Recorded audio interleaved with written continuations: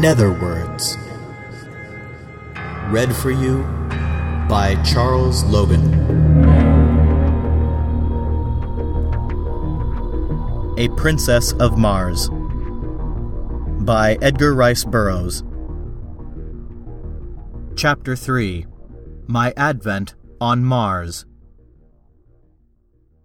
I opened my eyes upon a strange and weird landscape. I knew that I was on Mars. Not once did I question either my sanity or my wakefulness. I was not asleep. No need for pinching here. My inner consciousness told me as plainly that I was upon Mars, as your conscious mind tells you that you are upon Earth. You do not question the fact? Neither did I. I found myself lying prone upon a bed of yellowish, moss-like vegetation, which stretched around me in all directions for interminable miles. I seemed to be lying in a deep circular basin, along the outer verge of which I could distinguish the irregularities of low hills. It was midday. The sun was shining full upon me, and the heat of it was rather intense upon my naked body, yet no greater than would have been true under similar conditions on an Arizona desert. Here and there were slight outcroppings of quartz-bearing rock which glistened in the sunlight, and a little to my left, perhaps 100 yards, appeared a low, walled enclosure about 4 feet in height. No water, and no other vegetation than the moss, was in evidence, and as I was somewhat thirsty, I determined to do a little exploring. Springing to my feet, I received my first Martian surprise, for the effort, which on Earth would have brought me standing upright, carried me into the Martian air to the height of about 3 yards. I alighted softly on the ground, however, without appreciable shock or jar. Now commenced a series of evolutions which even then seemed ludicrous in the extreme. I found that I must learn to walk all over again, as the muscular exertion which carried me easily and safely upon Earth played strange antics with me upon Mars. Instead of progressing in a sane and dignified manner, my attempts to walk resulted in a variety of hops which took me clear off the ground a couple of feet at each step and landed me sprawling upon my face or back at the end of each second or third hop. My muscles, perfectly attuned and accustomed to the force of gravity on Earth, played the mischief with me in attempting for the first time to cope with the lesser gravitation and lower air pressure on Mars. I was determined, however, to explore the low structure which was the only evidence of habitation in sight, and so I hit upon the unique plan of reverting to the first principles in locomotion: creeping. I did fairly well at this, and in a few moments had reached the low encircling wall of the enclosure. There appeared to be no doors or windows upon the side nearest me, but as the wall was but about 4 feet high, I cautiously gained my feet, and peered over the top upon the strangest sight it had ever been given me to see. The roof of the enclosure was of solid glass, about 4 or 5 inches in thickness, and beneath this were several hundred large eggs, perfectly round and snowy white. The eggs were nearly uniform in size, being about 2½ feet in diameter. 5 or 6 had already hatched, and the grotesque caricatures which sat blinking in the sunlight were enough to cause me to doubt my sanity. They seemed mostly head, with little scrawny bodies, long necks, and 6 legs, or as I afterward learned, 2 legs and 2 arms, with an intermediary pair of limbs which could be used at will either as arms or legs. Their eyes were set at the extreme sides of their heads, a trifle above the center, and protruded in such a manner that they could be directed either forward or back, and also independently of each other, thus permitting this queer animal to look in any direction or in two directions at once, without the necessity of turning the head. The ears, which were slightly above the eyes and closer together, were small, cup-shaped antennae, protruding not more than an inch on these young specimens. Their noses were but longitudinal slits in the center of their faces, midway between their mouth and ears. There was no hair on their bodies, which were of a very light yellowish-green color. In the adults, as I was to learn quite soon, this color deepens to an olive green and is darker in the male than in the female. Further, the heads of the adults are not so out of proportion to their bodies as in the case of the young. The iris of the eyes is blood red, as in albinos, while the pupil is dark. The eyeball itself is very white, as are the teeth. These latter add a most ferocious appearance to an otherwise fearsome and terrible countenance, as the lower tusks curve upward to sharp points, which end about where the eyes of earthly human beings are located. The whiteness of the teeth is not that of ivory, but of the snowiest and most gleaming of china. Against the dark background of their olive skins, their tusks stand out in a most striking manner, making these weapons present a singularly formidable appearance. Most of these details I noted later, for I was given but little time to speculate on the wonders of my new discovery. I had seen that the eggs were in the process of hatching, and as I stood watching the hideous little monsters break from their shells, I failed to note the approach of a score of full-grown Martians from behind me.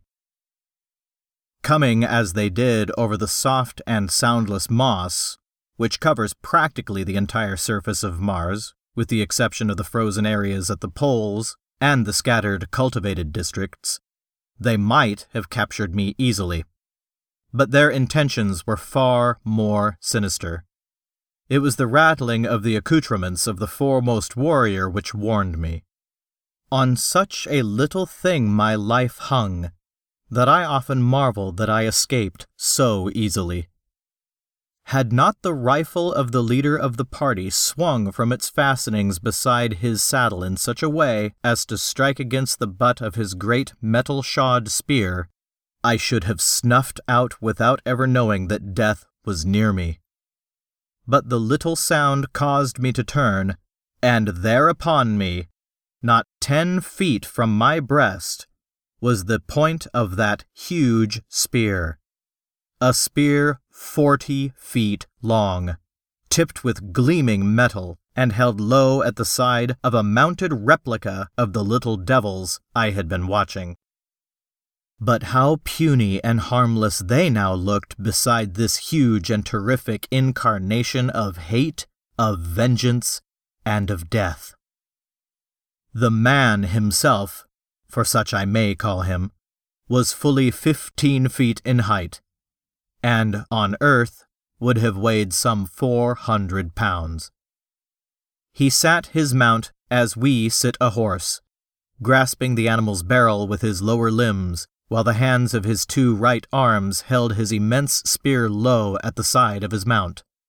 His 2 left arms were outstretched laterally to help preserve his balance, the thing he rode having neither bridle or reins of any description for guidance.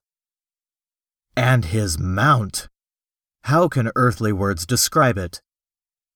It towered 10 feet at the shoulder, had 4 legs on either side, a broad, flat tail, larger at the tip than at the root, and which it held straight out behind while running. A gaping mouth, which split its head from its snout to its long, massive neck.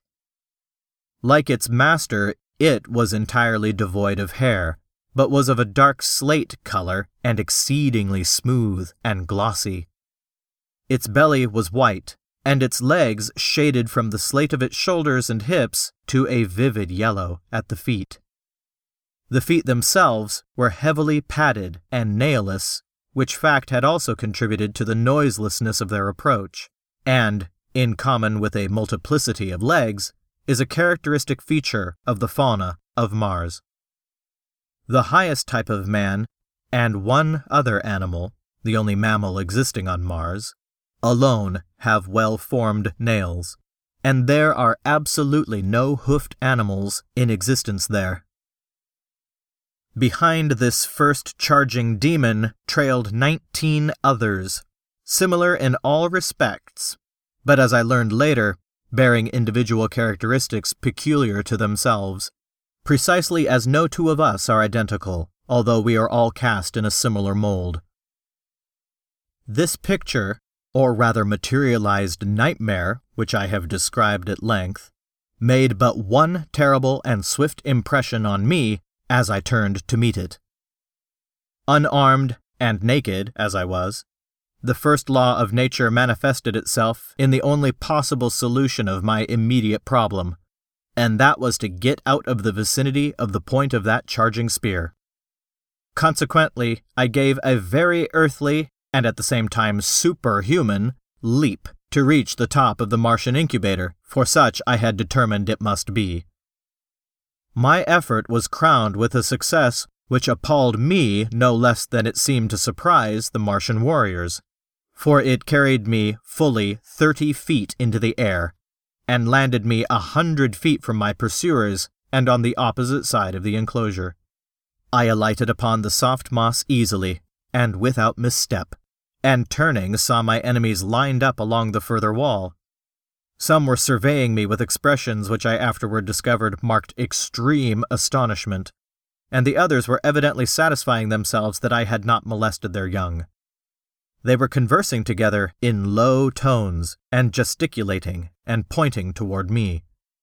Their discovery that I had not harmed the little Martians, and that I was unarmed, must have caused them to look upon me with less ferocity. But, as I was to learn later, the thing which weighed most in my favor was my exhibition of hurdling. While the Martians are immense, their bones are very large, and they are muscled only in proportion to the gravitation which they must overcome.